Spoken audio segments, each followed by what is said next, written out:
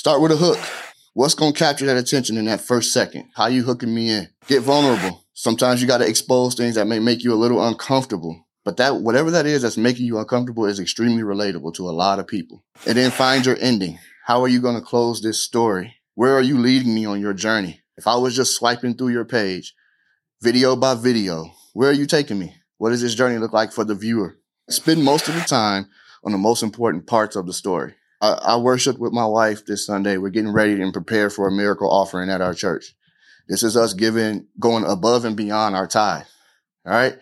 This story is relevant for me because it changed my life 3 years ago when I gave up half of what was in my account, unknowing what I was going to do in my future for these bills that I got coming in. All right. That story gets even more relevant because by the time I made it into my driveway after the service, I had an uncle sending me money. All right. Just walking by faith and how it impacted me in that moment is the story. There's my hook. You heard my hook. All right. There goes the most important part of that story. And then I just ended it. All right. That's a good piece of content, right? Telling that story and finding a creative way to tell it. And I'll tell you what, the more you tell it, the better you get at telling it. All right. So how many times have you all heard Ryan Pineda's story about playing baseball? I made $1,200. I wasn't making any real money, and that's how I got into real estate. How many's heard that? I'm sure most of you have heard that. He's gotten better and better at telling that story every time he does it. And every time he tells it, it has more and more impact. There's more and more people to relate to it. So be sure to remember to tell your story. Mistake number 4, you got a weak production infrastructure. You've seen it here. We've talked about it. Kate, Javi have gone up and showed you what it looks like to work with us. All right. What holes do you have in your structure right now? All right. Where are you? What people are you needing? What part of your team needs to build out? What is it time for? Is it time to turn it all over to the company? Is it time to go find that individual to help? Ask yourself these questions. All right. Because this is where it begins for the everything falling apart. Because you can go make this content, have the greatest hook, have the best story, and no one will ever see it if this isn't set up right. All right. Y'all hearing me? Unfortunately, if you don't have a solid production process in place, it will cause a domino effect. Again, you can have the best video created from your home by yourself, and no one will ever see it if it isn't produced right to be ready to put out. Let's move on. Mistake number 5, overlooking the right call to action. Being sure that you know where to send your audience is important. With no call to action, I don't know what to do after this piece, especially if it didn't provide me a lot of value.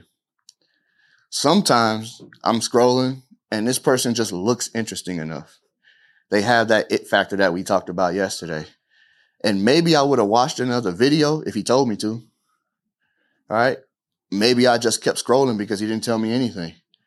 All right. So even in those pieces where you're telling a story, or you're giving a broader piece of content that's not niche to your company or your brand, tell people what to do.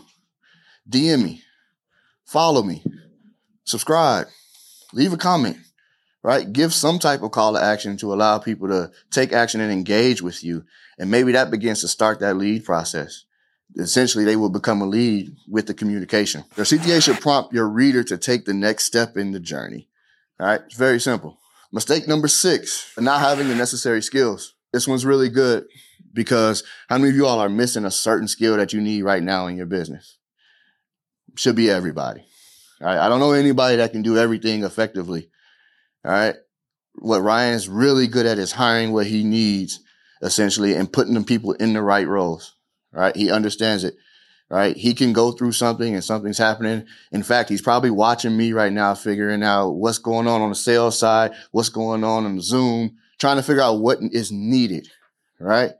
This is how he functions. You have to function like that as the owner and the person that's running the business. It's your job to know what you need to fill, what areas you need help in. Being a pro to provide support, supplement your team skills where needed. That's exactly what I talked about with our team. All right. When we hire, we train everybody in every position, right? So that they know if for some reason my content manager needs to go on vacation, all right? And it sounds like I don't let her go on vacation. If for some reason she goes on vacation, I need to be sure that we know how to make sure we get all those pieces of content out and prepared, all right? So we don't want to have any fall off because one person goes down, all right? And so if you don't have those necessary skills, that doesn't stop you from making the content.